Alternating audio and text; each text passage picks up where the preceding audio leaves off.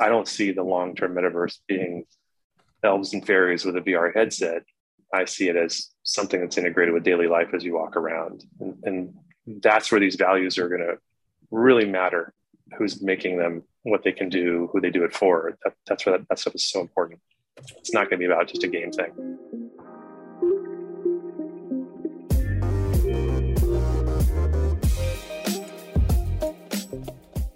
Hello world, you're listening to SpartyCast. Hello, SpartyCast fans. Is that presumptuous? Are you here against your will? I hope not. Well, welcome to episode 39. 39, that was a good year. It was a good age.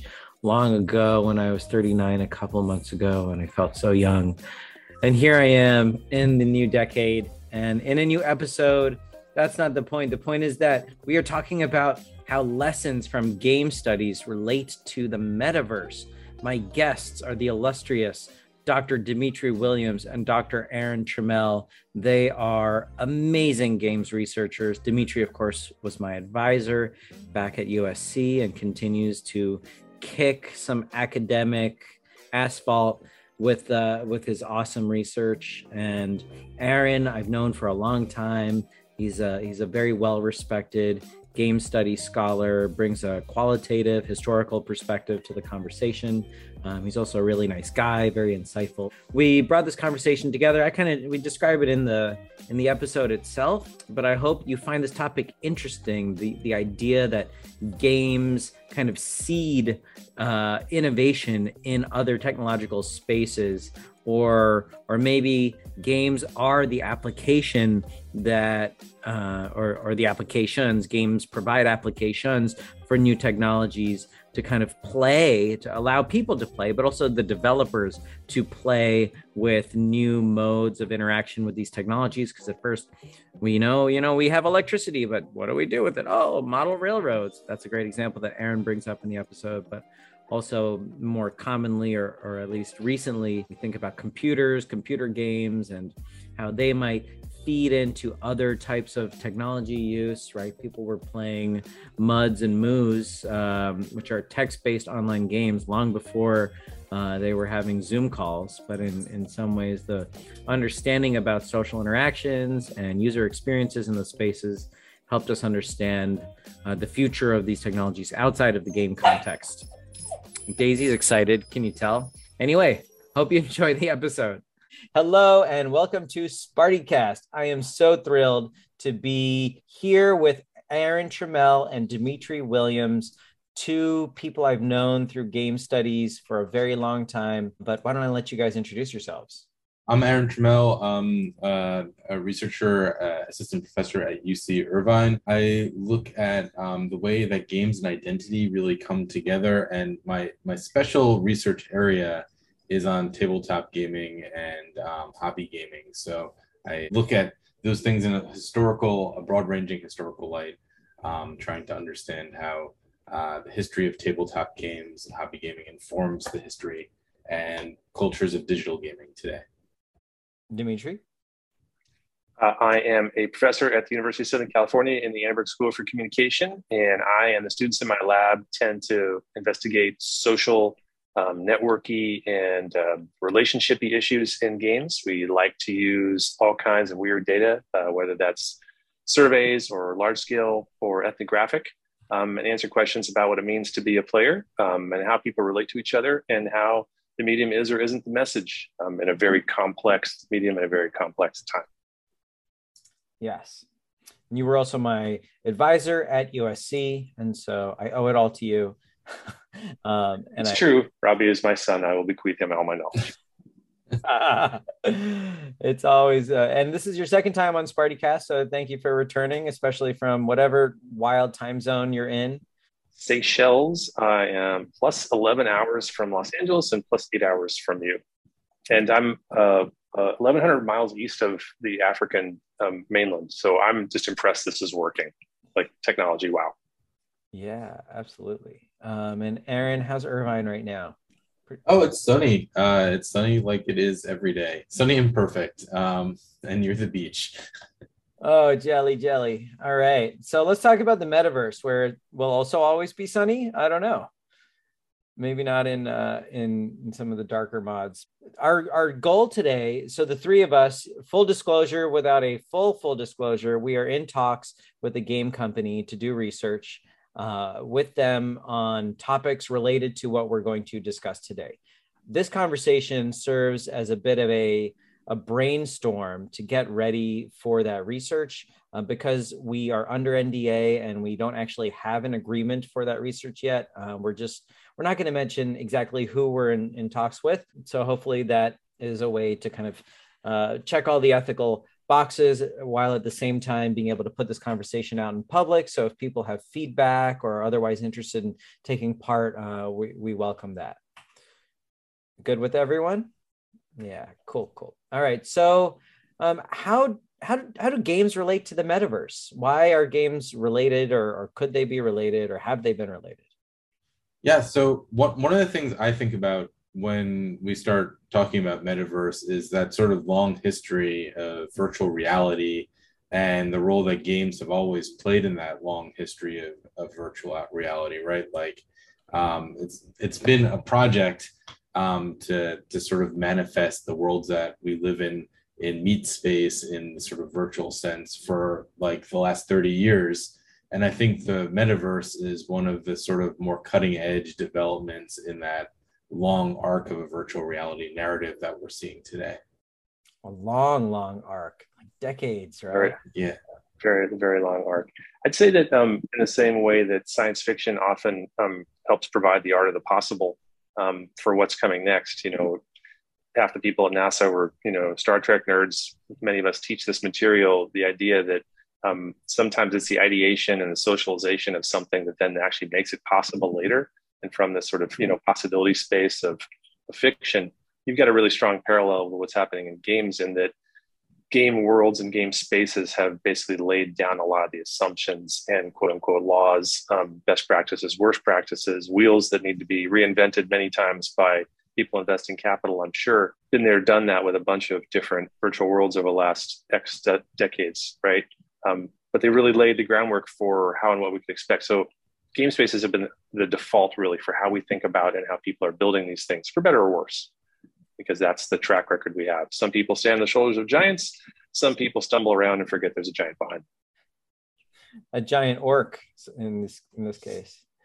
And Dimitri, your work on social capital and groups online have often focused on game contexts, but I don't think, and correct me if I'm wrong, I don't think they necessarily needed to be in games. You argued that we could kind of map social behaviors from these virtual spaces in ways that helped us understand social behaviors in general. But the games and the social interactions in those spaces are very similar to what we'll see in the metaverse when it's not game related, right?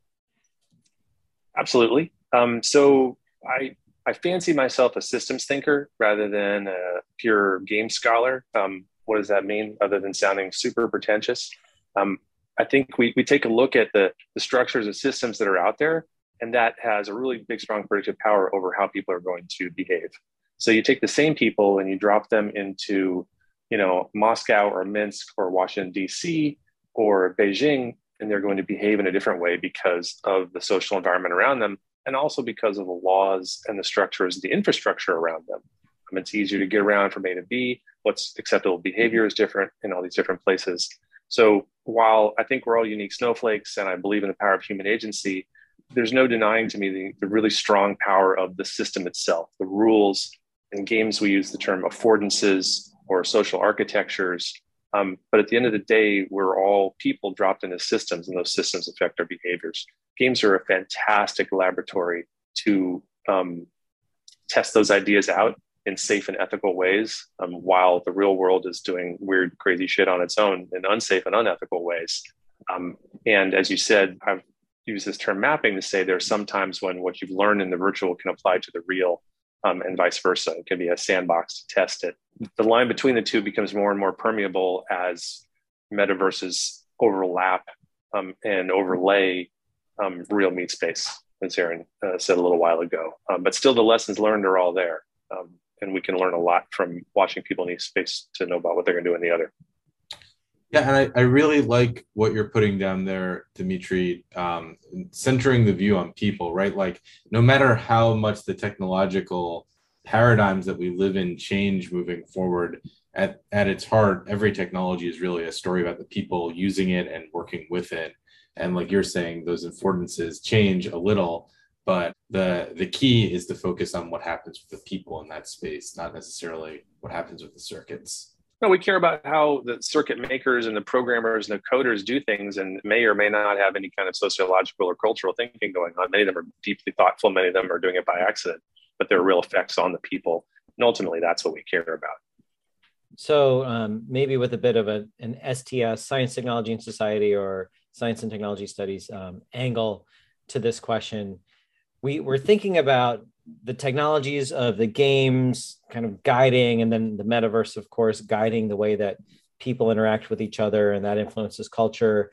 But at the same time, people and culture influence the development of technology, right? Demand for certain technologies or funding, et cetera, and stock prices.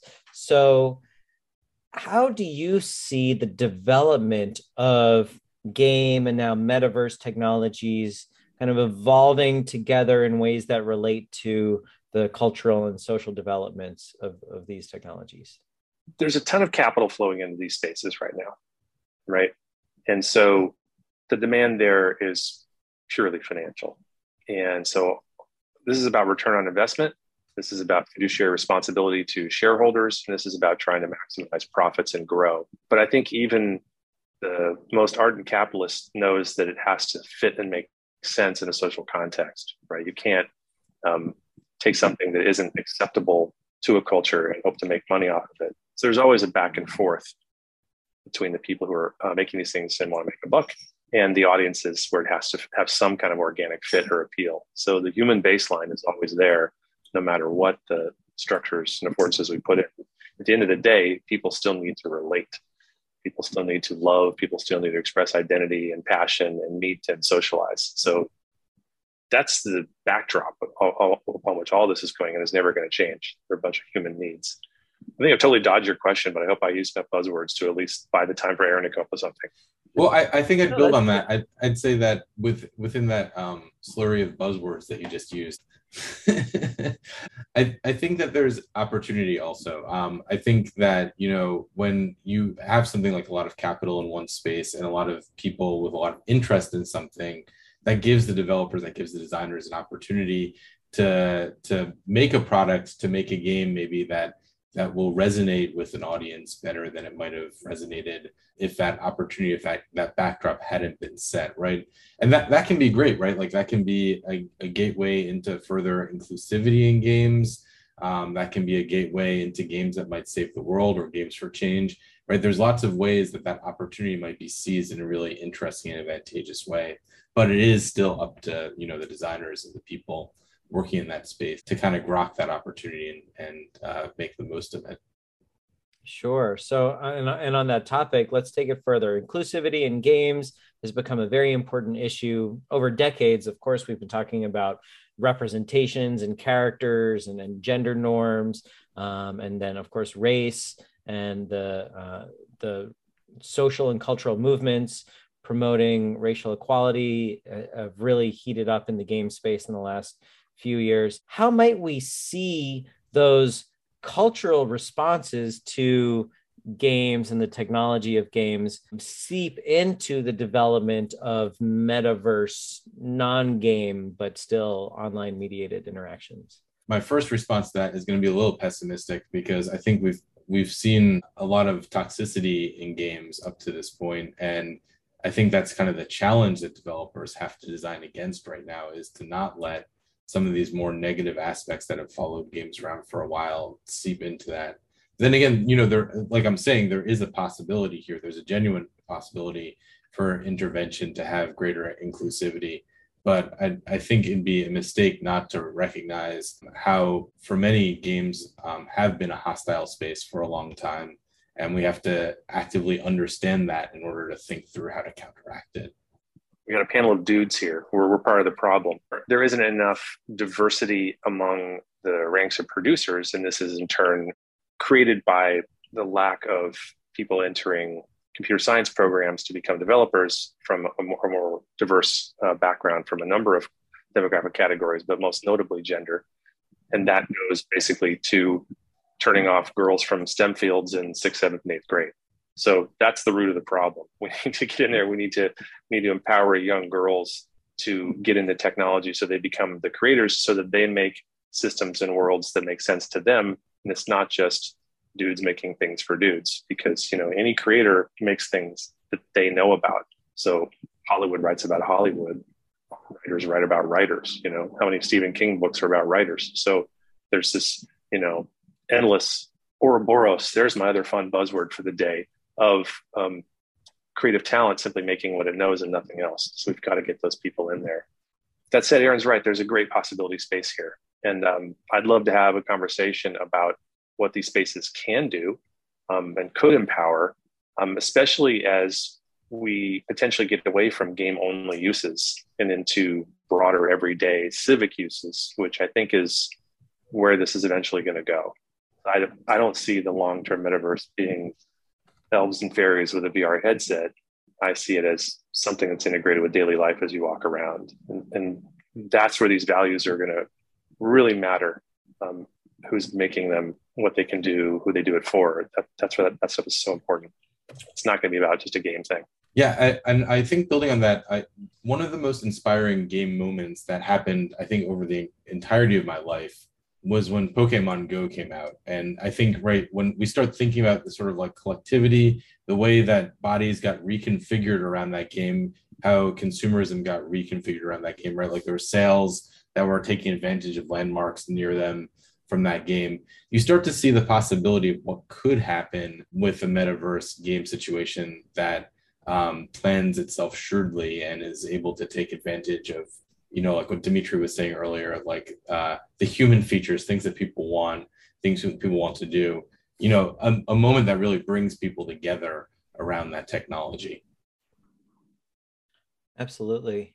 So how about some specific ideas about inclusion in metaverse spaces, drawing from lessons of what you've studied on toxicity or other types of social interactions in games?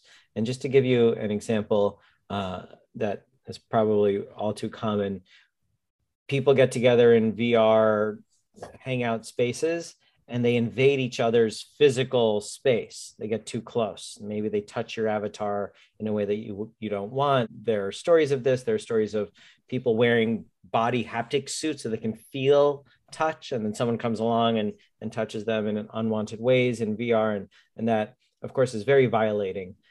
So a simple solution that I've heard of is to create space bubbles, right? So it prevents people from getting within your close proximity.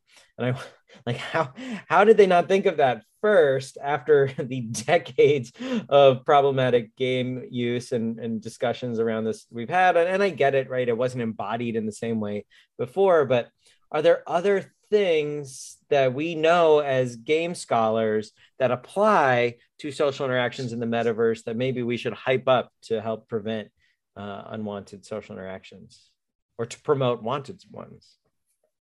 Yeah, I mean, in that lessons learned category, I'm thinking of an old game that Lindsay Grace, who's a game designer, it was an art game that he made called Big Lovin'.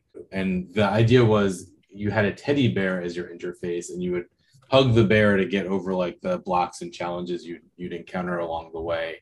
But I remember talking to him about that, and he said that it got to be a problem because the playtesters of the game discovered quickly after playing it that it was more efficient to, I think, like slam the teddy bear or punch the teddy bear to jump over the things. And so this whole game that was designed around like hugging and affection actually brought out the opposite in the players. And I think this is the eternal problem for game designers is, you know, this happened also with what's that, Ultima Online, right? Where they put out like this whole ecosystem of creatures, and the gamers found a way to murder every single one to harvest them for like crafting materials after like a week online or something like that. So I think this is the eternal problem, is how to incentivize behaviors that really get people communicating and interacting in, I think, a less aggressive way with each other in that game space. Love that example. My favorite tale and fix on this is from Larry Lessig's code book, which I can't believe I'm still teaching a zillion years later, but it's still so good. And it was from some early space where it was the one character who had poisonous flowers, and the other person had a virtual dog, and a virtual dog came along and ate the poisonous flowers and then died. And everybody was freaked out, like, hey, you ate my flowers, and hey, you killed my dog. And then why not just make the flowers not poisonous when they touch the ground?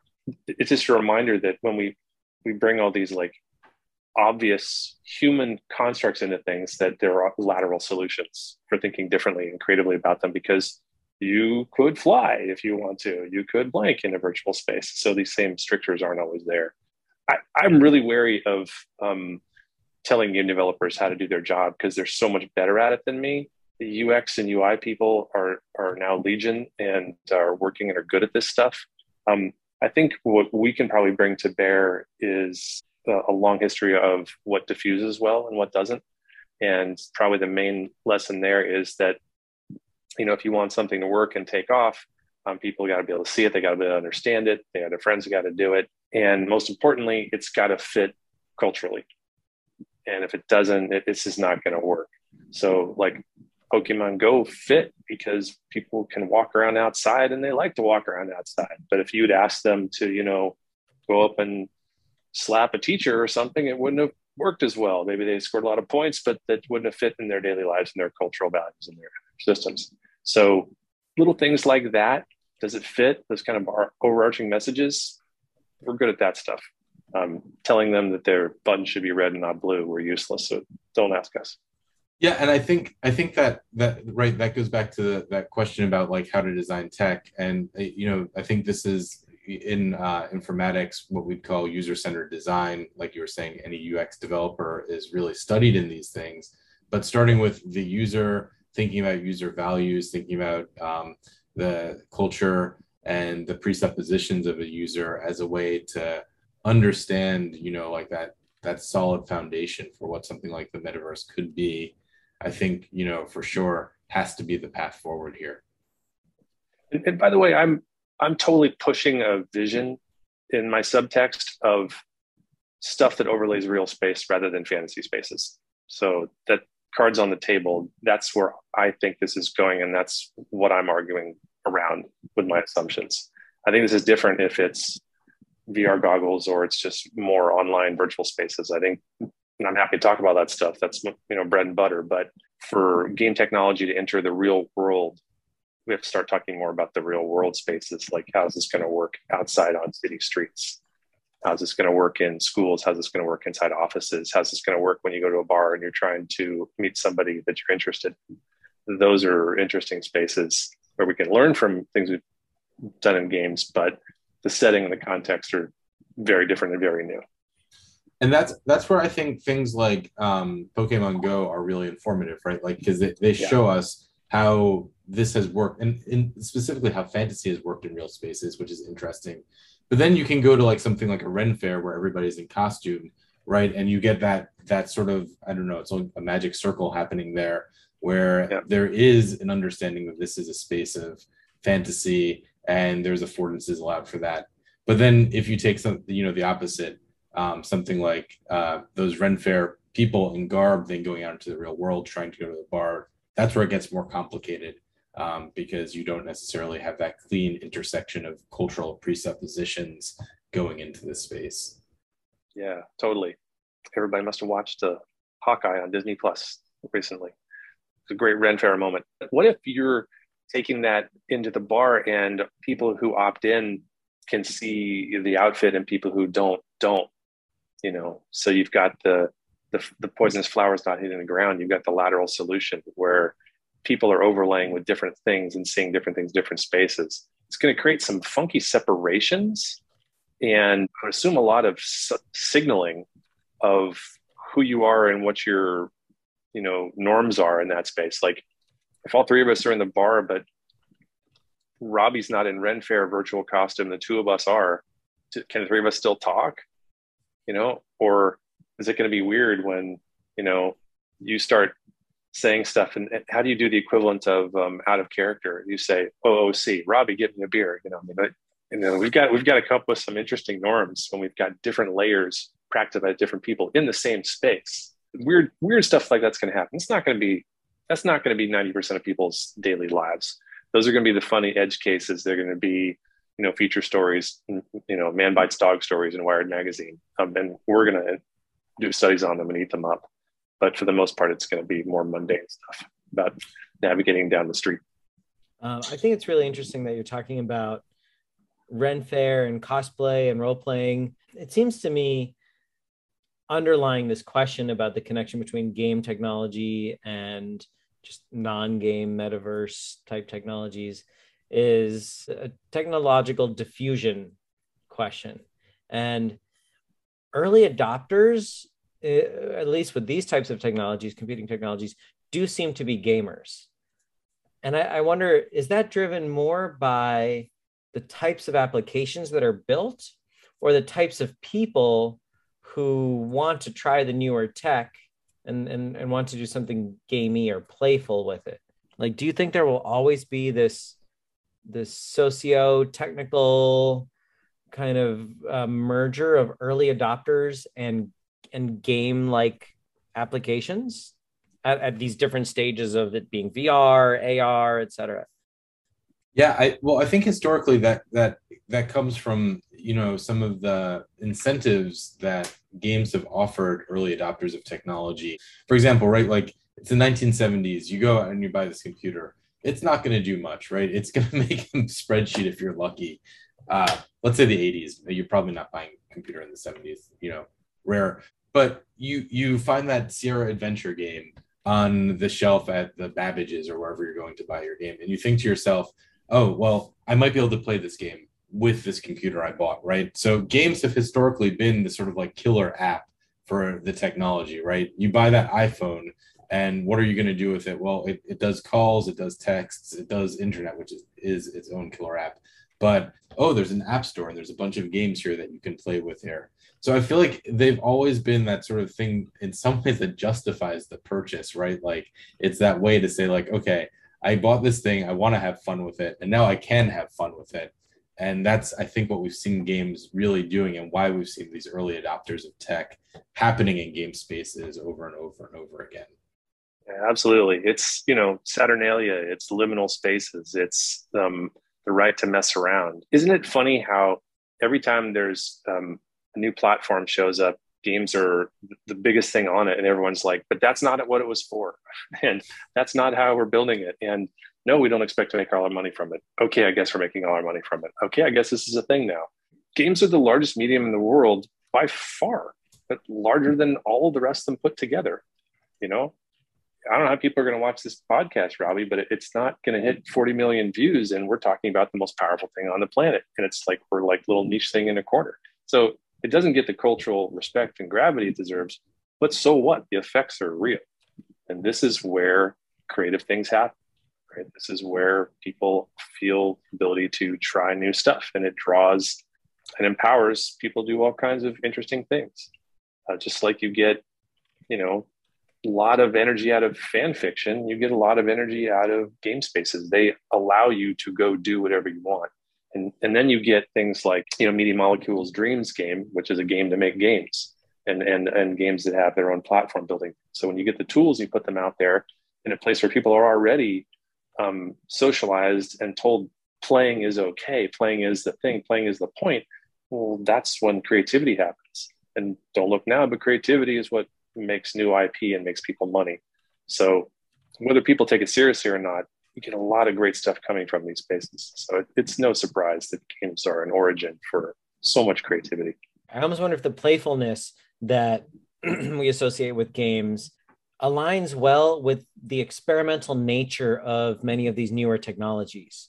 So maybe they're not advanced enough to rely on for work, but we can at least try out some game things with this new chip or hardware or software, whatever it is. And once the developers work out the kinks, it's almost like the developers are the ones who are playing, right? They're creating things. They don't know if it's going to work. They're experimenting based on how users literally play the games on them, kind of reinforces the modes of user interaction that will succeed into will be on like will pass evolution by technological selection into the next iteration of work and social applications.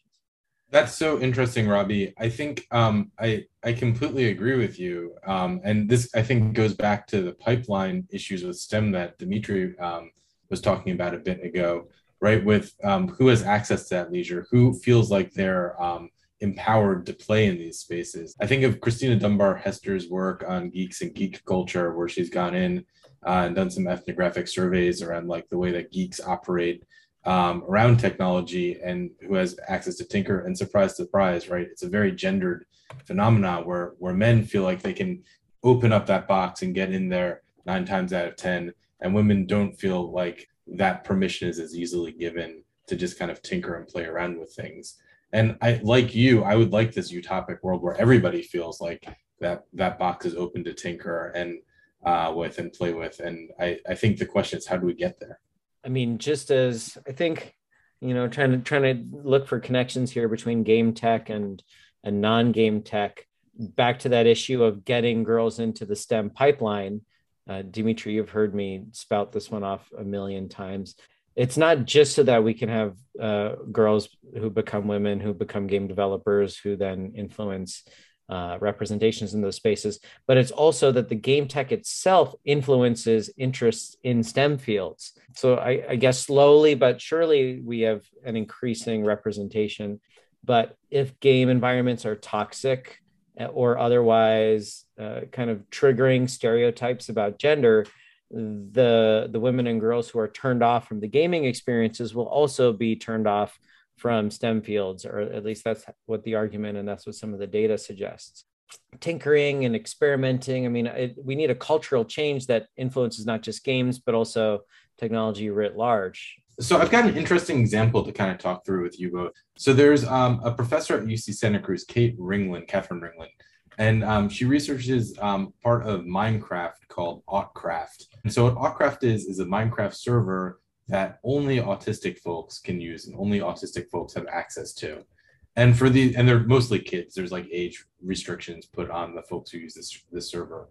And what you have in the space becomes this really amazing sort of like area where you have people who have kind of created this utopia to play around in, to tinker around in, where they don't feel excluded from social practices, and they feel like there's a constructive group of people sitting there and saying like, hey, I have a similar experience as you do, and it's great to be able to make a friend in this space and stuff like that. We do see in some examples with games, right, like these really, really powerful experiences that bring people together in new ways and excite new kinds of collaboration. And I guess I was just wondering what you both might think of that as a sort of model for what the metaverse could be, or the metaverse could do as a way to bring people together with like a similar background or a similar interest.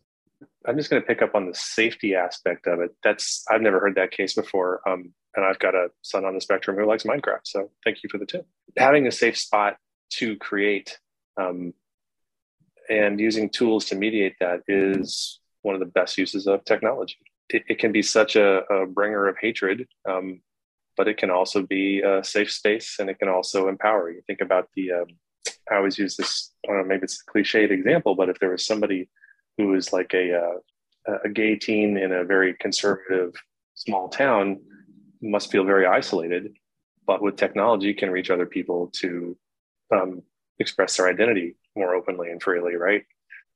These technologies shine when they let people do things that they couldn't do or aren't allowed to do in regular space. And back to this kind of overlay idea, maybe they can even do it sitting next to you and you don't know it.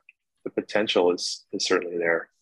No, I think that's part of it. And I know they have rules and practices. She's written a lot on it. I remember a study we did like 10, 15 years ago where we found that in role-playing games, minority groups, whether it was sexual orientation or gender or religion, were in there more disproportionately role playing. And I remember thinking to myself, they're not role playing. This is just where they can be themselves, right? This is where an accepted safe space. The stats were just too obvious that that's how it was trending. If those same things can be layered onto real space, to be yourself without resorting to escapism, that's really healthy. Yeah, totally. The first attack was like, oh, these people are just running away from their problems. And when we did interviews with them, no, they weren't. Not at all. They knew exactly what was going on. But this was their safe space and they could be themselves where they couldn't locally.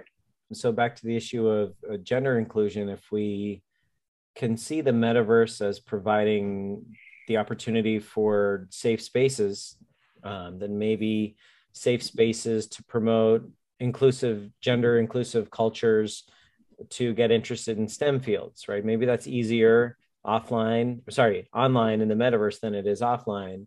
And that might lead to more women in game design and development, which would then kind of self-perpetuate, hopefully, that trend.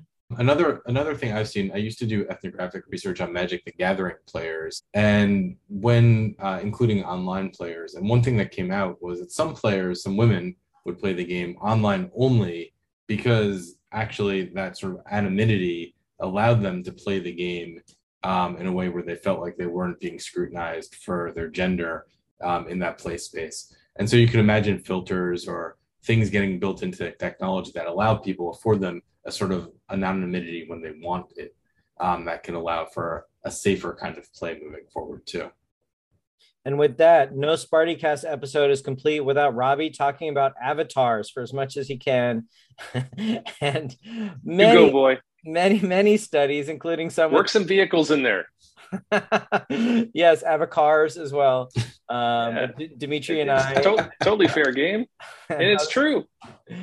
Absolutely. If we have if we know how people respond to their avatars in game spaces, it's very likely those social rules, those norms will persist in non-game metaverse-like spaces. And of course, there are important lessons to be learned there. So just patting ourselves on the back for doing that research years ago. And now it's relevant to work and social contexts that are not gaming. But yeah, let's wrap up with a closing round here. Leave us with a zinger, and whoever wants to go first. I've got some current hot takes that I've been shouting from the hilltops. But yeah, so I've been doing research on hobby games, and this took me to the history of model railroads. Are you saying hobby games? Sorry, hobby. Hobby. Can you tell us what hobby means? Hobby, like hobbies, like things that people do in their spare time. Oh, I thought it was an acronym. No. Hobby rhymes with Robbie. Okay, yeah, exactly. And that it took me back to model railroads, because a lot of the hobby game communities in the 50s and 60s grew out of the model railroad hobbyist communities in the turn of the 20th century. And anyway, so this story is really interesting in regards to technology, because what you have is model railroads rolling out across the United States with the electrical grid, because you needed electricity to make your model railroad, and electricity wasn't everywhere. And so if you just got electricity in your big mansion, right, you had this thing, you had lights all of a sudden. What's that thing that you play with? Well, the killer app at that time, at 1900, 1910, was a model railroad set. And so you see this sort of replication of play still being the thing that drives the technology and drives adoption of the technology, dating back to even before we had things that weren't board games or things like that, going back to model railroads. So I just wanted to throw that out there, because I think that was a really interesting finding that totally relates to the conversation we just had. Well, I do not have a zinger. Oh, here's the terrible self-promotion. I wrote a chapter a couple of years ago in a book that, I don't know, probably 100 people have read, with my PhD student Donna Kim, about layers in the real world. And maybe I should have thrown it in comp theory or something. I thought it was really important in the way of thinking about what's our everyday life like, and how, when we can put stuff on top of that, are these functions going to be different? And a lot of that is game technology, but some of it's a combination of game norms and ideas with other new technologies.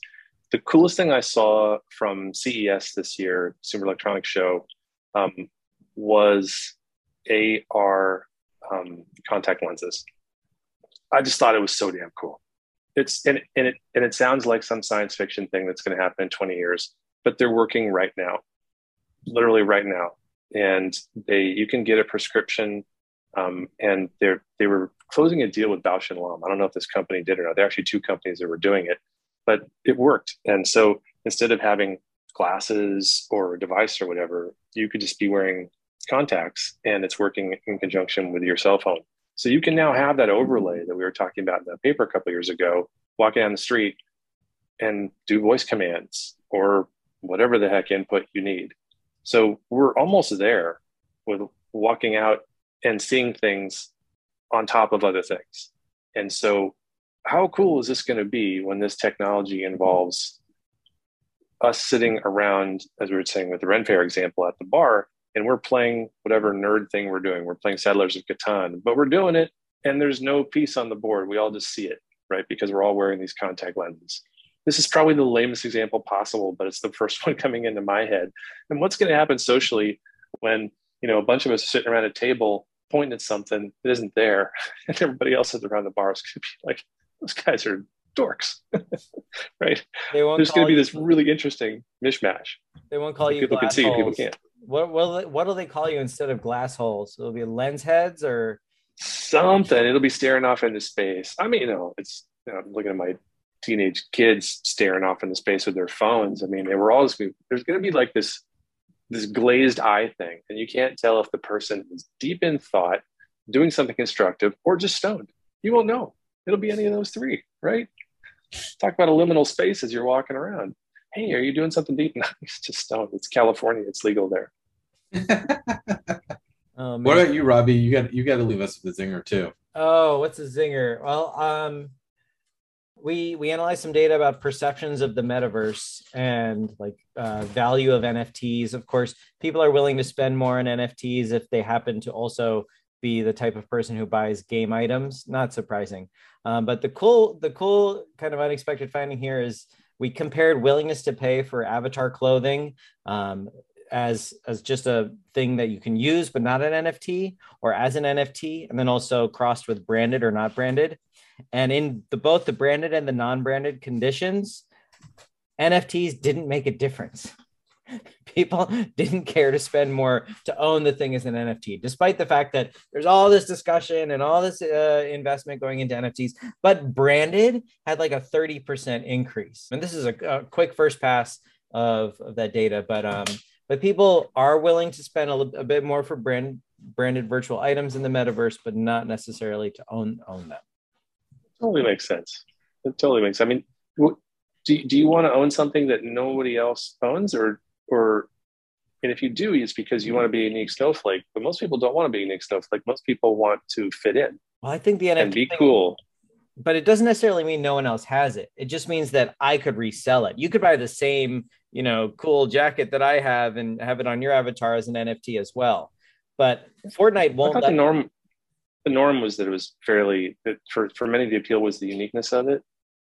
That's going away because you can mint multiple NFTs of the same thing, and so they can be completely legit. You can have 30 prints of my limited edition art object, right? So there's still multiple of the same one. Gotcha. So there could be scarcity involved, but I think it's more about the ownership. Well, whatever it is, it's the Sneetches from Dr. Seuss. So we don't need to teach any class. We just need to show them the Sneetches, and that's the end of all of our lectures. It's just, do you have a star on your chest or not? That's all it is. Now the NFT just says how many people can have the unique stars and how many people can't. Yep.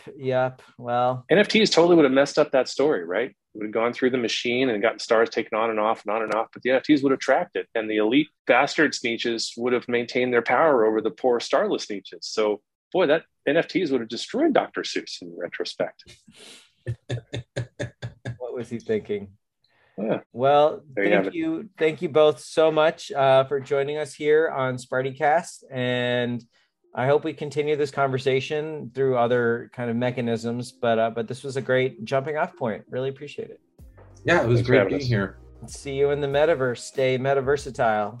All right, that was our episode with Dr. Aaron Trammell and Dimitri Williams. Grateful to have them. Really interesting topic, right? Games, technology, the metaverse, the future of interactions and augmented physical spaces that are not necessarily game-like, though we can think of games as a way to understand them. Daisy's still excited. Hope you enjoyed it. See you next time.